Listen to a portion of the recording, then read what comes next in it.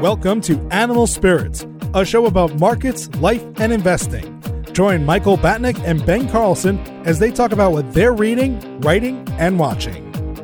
Michael Batnick and Ben Carlson work for Ritholtz Wealth Management. All opinions expressed by Michael and Ben or any podcast guests are solely their own opinions and do not reflect the opinion of Ritholtz Wealth Management. This podcast is for informational purposes only and should not be relied upon for investment decisions. Clients of Ritholtz Wealth Management may maintain positions in the securities discussed in this podcast. Welcome to Animal Spirits with Michael and Ben. A couple weeks ago, we were having a discussion about the best finance movies on Twitter, as we are wont to do. I'm sure that one's come up thousands of times at this point. But Michael Antonelli had a good idea, and we listed the best 10 finance movies or so. There's probably not any more than that. And he said, why don't you guys rewatch some of the best movies and give a sort of finance person's review on them? Because... Hang on. I don't remember this conversation. Okay, that's where this sprung from. You sure about that?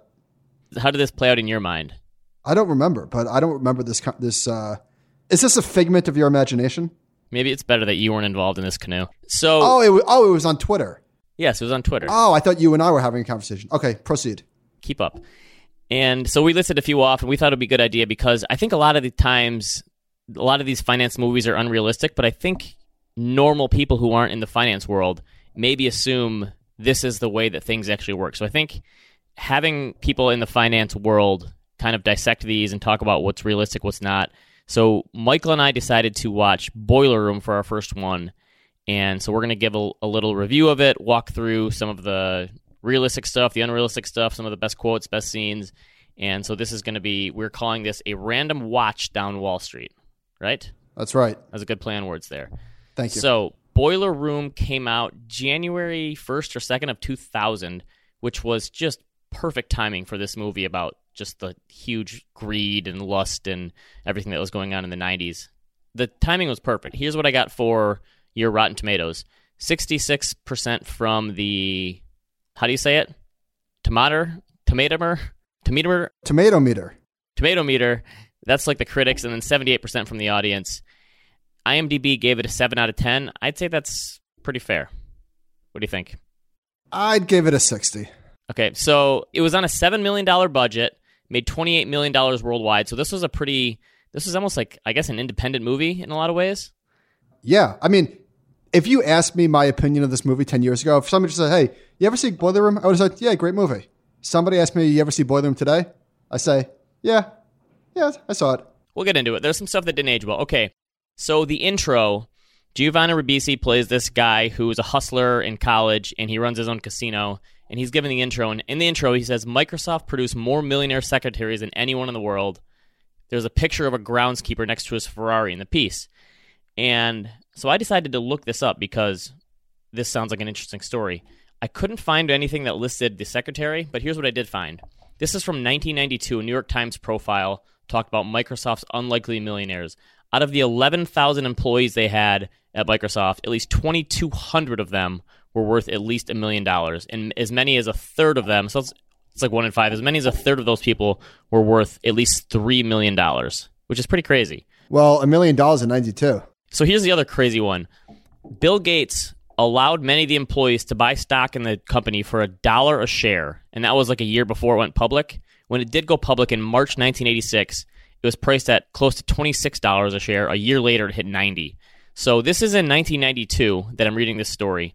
Since then, Microsoft is up over 8,000% versus about 1,000% for the S&P. So had those people held on till now, they did almost as good as the people who put 10 grand in the Amazon IPO. Remarkable. So you just wonder how many of those people cashed out and at the time or stuck around. And it sounds like they're all mostly middling engineers, pretty young people in their 30s, and even Gates was pretty young at that point. But the Microsoft millionaire thing, they were basically saying they've never found a higher collection of millionaires before than in the early years of Microsoft. Do you think it's fair to be critical of a movie that came out nearly 20 years ago through the lens of today? In other words... Are you trying to cancel this movie? Well, I thought that I've seen this movie a dozen times. Yeah, I've seen it a lot of times too. All right, well, let's get into this. Let's start with what's aged best, and then we'll go into what's aged worse. And you can kind of... I'm thinking we have some of the same qualms about this movie. Okay, what do you think has aged the best for this movie? Why don't you start with that? Okay, first of all, the soundtrack was amazing. I'm one of these people that thinks 90s rap is the greatest music of my lifetime. I think 90s rap to my generation is like rock and roll was to the 60s. And so this has a great New York late 90s rap. And they actually, I read about it, they didn't actually create a soundtrack because they didn't have enough money to pay for it. So someone had to create one on Spotify, like a list of it. You know who aged the best? Who's that? Give you two people. Ben Affleck. Yes. He looks much better today than he did back then. He was still had like a little baby fat, hadn't got his teeth done Hollywood style yet. Yeah, he did.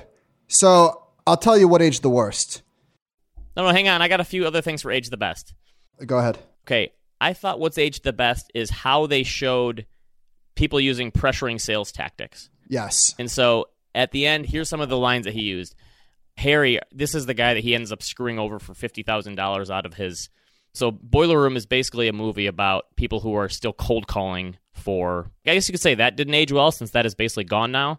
People are cold calling stock picks, which it still kind of boggles the mind that that ever happened, that this was a thing, and then this was what it was like forever, and then all of a sudden it just went away just in the snap of a finger, basically. Well, they still exist.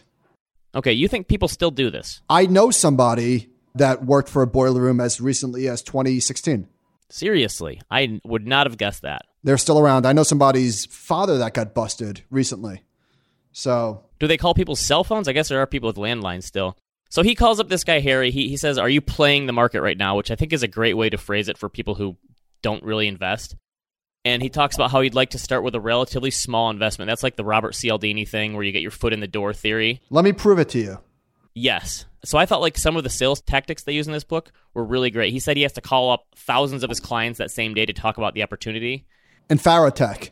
Yes. And he talks about how it's going to put his kids through college. So I thought that sort of stuff really aged well. The other one was... Wait, can I just piggyback on what you just said? Yeah. By the way, so Farotech, it's always biotech stocks, right? Yes. Because they have the best story attached to them and they have a catalyst. They pitched a company that made removable medical syringes. So that was kind of before Elizabeth Holmes' time. Yes. At one point, so Harry bought Farotech and the stock went down. And then Seth explained to Harry the concept of dollar cost averaging. Yes, I love that. If you loved it at 8, you got to love it at 4. Yeah. All right. What else? I thought it was pretty good. They didn't really paint this in the best light, but they said we do not sell to women with the assumption that women are much smarter at finding these things out than men. So it was like, don't tell your wife. Well, he said, don't pitch the bitch. And you think that aged well? Not necessarily how they portrayed it, but just the idea that women are smarter about these things than men kind of has the same idea that we've talked about where women are better investors than men. Yes. So obviously, a lot of the stuff that didn't age well, this movie... A lot of the jokes in this movie would not fly today, and they would never make it to the screen. Well, so let me ask you a question. I did not remember it being so overtly racist and homophobic and anti-Semitic and all of those sort of things. But isn't that the point, that these were portraying horrible people who actually spoke this way? Yes. In other words, Wolf of Wall Street was made, and that was pretty out there in terms of... Oh, yeah. They were trying to show that these guys were scumbags. I think if they did it again today, they would make it in a different light, and some of the stuff sounds harsh today. But I thought the same thing when I rewatched Sopranos. Some of the stuff that Tony Soprano said in that would never fly today. So it's crazy how quickly this has changed. But I think they were just trying to get across the idea that these guys are really scumbags, and they will do anything to make $1, which is basically what it was. So we've talked a lot lately about the fact that pricing has gone to zero and commissions are nothing now. They were talking about giving $2 rips. So they were charging $2 per share to sell these stocks. And they said that at the time, I don't know if they made this up, but they said that SEC regulations state that the maximum rip is 5% of the sale. And they were talking about how they were making 4 times that. So they were charging 20% a sale for stock. And that's how they were making their money. So this was a little bit late in terms of bringing people in. But do you think that this inspired a whole wave of young D-bags to enter the industry? That's a good question. I agree that this is probably late, which is kind of surprising that The Wolf of Wall Street didn't come out earlier than it did. You would almost thought that movie would have come out earlier because in a few of the things I looked at, they said this was obviously based on Jordan Belfort in not so many ways. Well, 2 things. One, I think that this 100% put the Series 7 on a pedestal. I mean, they spoke a lot about that exam, which is... Yes. Not difficult to pass. In terms of the sales pitch, at one point, Greg, who is the bad guy, not surprisingly, the bad guy is played by a Jewish guy.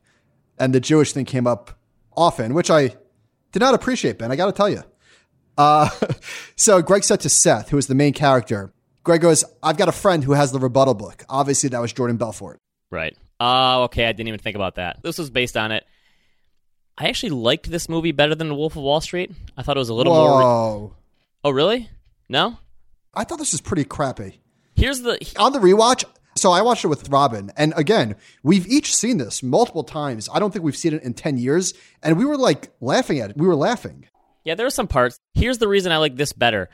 I thought The Wolf of Wall Street they were telling a true story, quote unquote true Jordan Belfort story. I just thought that guy is such a scumbag and they never really thought about the people that he was screwing out of their money. It was never even really brought up that much. In this, they show the other side of it, like him hurting. Maybe I just like a movie that ties it up in a bow and you hurt someone and then you help them. And so I think that's why I liked it, whereas The Wolf of Wall Street was just 3 hours of debauchery and then there's no clear lesson. It's just, yeah, these are terrible people and a lot of people got screwed out of their money and that's it. When Harry answers the phone, I turned to Robin. I was like, oh, this poor schmuck. Yes. Yeah, so they do a good job. I thought that guy was pretty good portraying that. All right, let's keep moving on. What do we got? What else aged the worst? You know what I thought? I don't know if this necessarily aged bad. I just thought this was... The FBI agents were terrible. Yeah, they said they spent $7 million in this movie. So obviously, in something like Wolf of Wall Street, the acting and the budget is way better. I gave them a pass because this was like in the 2000s independent movie. How about this? How about the very last scene when the FBI is raiding the place and there's like literally prison buses? Yes, that was a little over School the top. buses for prison ready to take everybody to jail. If that was real life, they would all get away with a slap on the wrist and then they'd come out and start their own hedge fund when they got out of jail. All right, most unrealistic scene. I think by far the most unrealistic part of this movie was the fact that Nia Long as the secretary would hit on Seth, who was played by Giovanna Ribisi. That's a great call. What was she with that relationship? Way out of his league. Way out of his league. That whole thing was so awkward. How did it even develop? It happened so quickly. Why did she take to him out of all the trainees? Well, why would she even go with a trainee? You'd think she'd go with one of the guys who's got she $8 was million with Greg. in a Ferrari. That whole thing, that was very weird. This is nitpicking, but how did his dad get the poker chips? Oh, that's a good point. Yes. So Seth originally started off running a casino, and then he quit that to become a broker. I thought that one of the funnier lines of the movie was the fact that he said running the casino was the only legitimate business he'd ever done because he actually looked his customer in the eye and provided a service they wanted, whereas being a broker, he was lying to them and pushing the stuff they didn't want. I thought that was pretty interesting. Here's the other part that was not realistic at all in terms of finance. They were out at the bar, and a bunch of brokers from J.P. Morgan came up and tried to start a fight with them. That was great. I'm sorry, I can't picture the guys from J.P. Morgan. And also, Vin Diesel was in the group. I'm not picking a fight with Vin Diesel there. Good point. Or a bunch of brokers from Long Island who probably just lift weights all day. Yes, good point. Who was your favorite character? I thought Vin Diesel was better in a regular role than I thought he'd be. He's not giving like one-liners from Fast and the Furious. I thought he was surprisingly good. Scott Conn, I thought was... Who's that? He's James Caan's son. He's got the big hair. Oh. Who got in a fight. Right. That's James Caan. So he played... He always plays himself. Yes, he basically plays himself. I thought this was kind of interesting corollary because he played the Varsity Blues wide receiver, and Varsity Blues was to Friday Night Lights as Boiler Room is to Wolf of Wall Street. Okay, that's good. So he was in both of those. But, I mean, the best character by far is Ben Affleck. It's not even close, right? Okay, yep. Well, I have Ben Affleck for something else. I think my favorite character was the father. Okay, he was good. Yeah, he's probably the best actor in the movie. I thought he was by far the best actor in the movie. By the way, get to that in a minute. Yeah. Do you know what Vin Diesel's real name is? I have no idea. I can't believe he changed it. Mark Sinclair. Okay, worst acting to me, this was not even close. Jamie Kennedy was terrible. Okay, I said that too. I said Jamie Kennedy trying to be a tough guy didn't really fly. You know who else was not that great is the guy who was the head of JT Marlin. Did you ever see the movie Dead Man on Campus in the 90s? Maybe. I know what you're talking about. Okay. He needed to be a little more of like a killer type of guy than he was a little more reserved than I thought he'd be for someone running a brokerage firm. Oh, here's another thing that didn't really age well. They had a whole other building because they knew it's possible they're going to get shut down for... I didn't get that. Well, I'm just saying there's no way you can shut down a whole business and start a new one without someone being able to track you or find you, right? None of that made sense to me. I literally didn't understand the purpose of that building. It was so they could close up the one shop if the heat got too hot in the kitchen or whatever, and then they'd move to the other one. But the building was next door. Yeah, I know. It was 10 feet away. All right. I think we're going to agree on this. The best scene, I suspect we have the same one. Go for it. The Ben Affleck speech. Yeah, it's an all-timer. It's pretty good. Here's my top 2 Ben Affleck scenes that came to mind. This speech where he gives the trainees a speech, and then his interview in Good Will Hunting where he pretends to be Matt Damon's character and he wears the blue suit. Yeah. I think those are Affleck. Back then, he was doing... Say Affleck? Yeah, Affleck. Yeah. Sorry, that's my Michigan accent coming out. I mean, you could go through and watch the whole thing. It's like 5 minutes long, but anyone who tells you money is the root of evil doesn't fucking have any. And he pulls out his Ferrari keys. And he throws it across the table. What's up? Yes. They say money can't buy happiness. Look at the fucking smile on my face. Ear to ear, baby. You want details? Fine. I drive a Ferrari, 355 Cabriolet. What's up? I have a ridiculous house in the South Fork. I have every toy you can possibly imagine. And best of all, kids, I am liquid. By the way, he says he's got a big house in South Fork. Is that a nice area? Yes. Or was it then? Okay. It was an all-timer Affleck speech, but it's kind of funny because back then he was doing like a lot of the Kevin Smith movies like Mallrats and That's Chasing right. Amy, and he kind of played... That's kind of the character he played. He was like a tough jerk. guy. Yes. He was a jerk. But yeah, you're right. He didn't really look Hollywood back then, and he still kind of had some baby fat, so I thought he was just perfect. I also liked the scene where they quoted Wall Street. They're pre-gaming at... You didn't like that one? That's my worst scene. I don't know, but that seemed realistic to me. A bunch of guys sitting around pre-gaming, quoting Wall Street. I could see a bunch of brokers doing that. I thought it was so cringy. That's one of the scenes where Rob and I were cracking up because not only are they quoting it, they're doing it in unison, and then they take turns and they stand up and they act it out and they It talk was weird, over him. but can't you see? I read a story a few years ago. Wall Street creator Oliver Stone basically said he thought that movie was going to show people this is not what you want to do, and then it was the opposite, where people loved that movie and decided that they wanted to go into Wall Street because they mythologized Gordon Gekko. So I actually just thought that was kind of I hate realistic. it. All right. So what was your worst scene? The worst scene? Probably the one where, and this is, why don't we go to our award for overacting, because this is my worst scene. All right. So the Anthony Pompliano Award for overacting, I have at the very end where they're in the stairwell and Seth tells, actually, maybe it's Seth when he starts crying to his dad. Who gives a shit? Because I'm good at what I do, Dad. I'm good at what I do. That's what I said when he started Okay. crying to his dad about how Yeah. he fell off his bike and then his dad slapped him in the face. So I have when Vin Diesel is like screaming like, fuck Greg, what did you do? And he's like banging the wall. Like that was... But hey, once their chop shop finally went under, he helped out the guy that he stole his money from. But isn't it just crazy how back then when you're cold calling, so they also said that they used to cold call, like a good day would be 700 cold calls a day. And you could just basically say anything on the phone because this is pre-internet of being able to look stuff up. They just created a name. JT Marlin was the name of the company. It was like JP Morgan, just to try to get people to... Isn't it crazy that people could just call on the phone and everyone pretended that they were a vice president or that they were the son of the founder of the firm or something?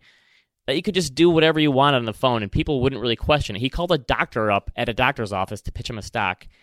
It just boggles my mind that that was the way that things used to get done in terms of buying stock. Yes. You know who could have worked in this movie? What's Gary Busey's son name? Oh, Jake Busey. Yeah, he would have been a good broker. Right? Yes, that's a good point. Well, how do you think that they portrayed people from Long Island, though? Oh, nailed it. You think it was pretty good? Nailed it, yeah. Okay. I thought they were the Now, tough I have guys to at say, the bar. hold on. This is not everybody from Long Island. However, this nailed those type of people. guys. That's what I thought. And these guys, when they washed out of the brokerage industry, were the same people that did mortgages in 04, 05, 06. And now it's like the payday loan stuff. Now they're selling loans to people charging 45% interest rates. Okay, so if this movie was made today, you think payday loans... That's 100% what it is. Oh, really? You don't think these guys get into crypto somehow? I guess tough guys don't really get into crypto, do they? That's not a Long Island thing. It's payday loans. Payday loans. Okay.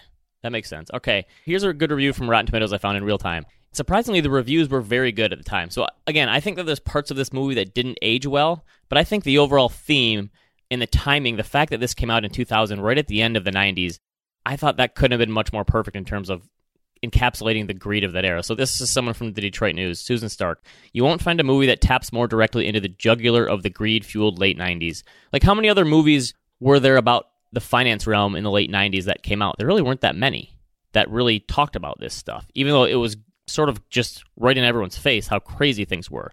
It never really happened. You know what's a weird scene?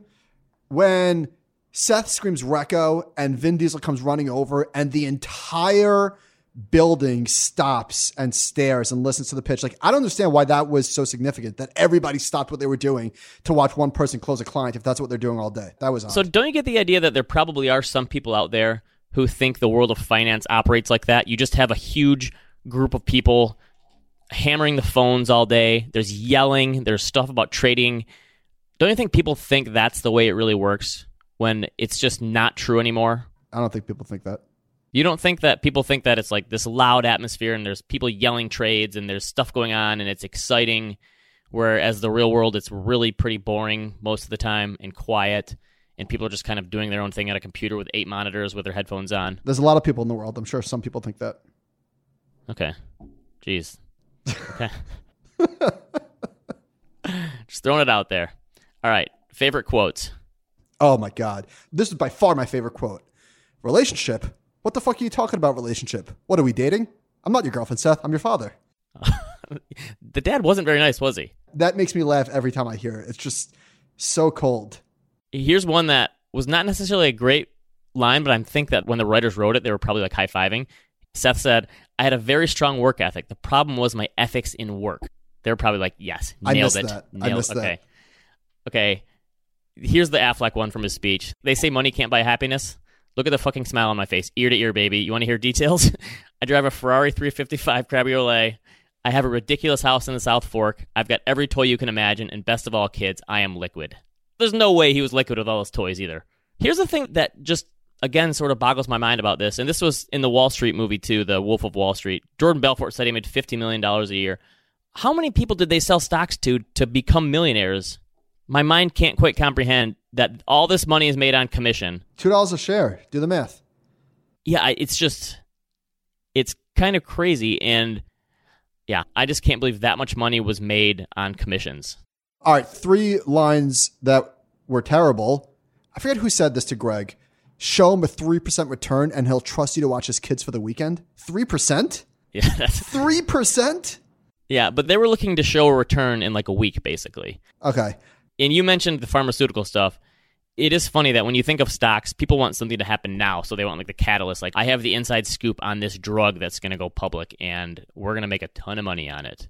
I still think some people think that's the way the stock market works. Yes, I agree with you there. So early on in the movie, when Greg is the bad guy, the Jewish guy, and Jamie Kennedy, I forget his character's name, when they knock on the door or when they're in the casino with Seth, Greg says, "I got a wad that could choke a hippo."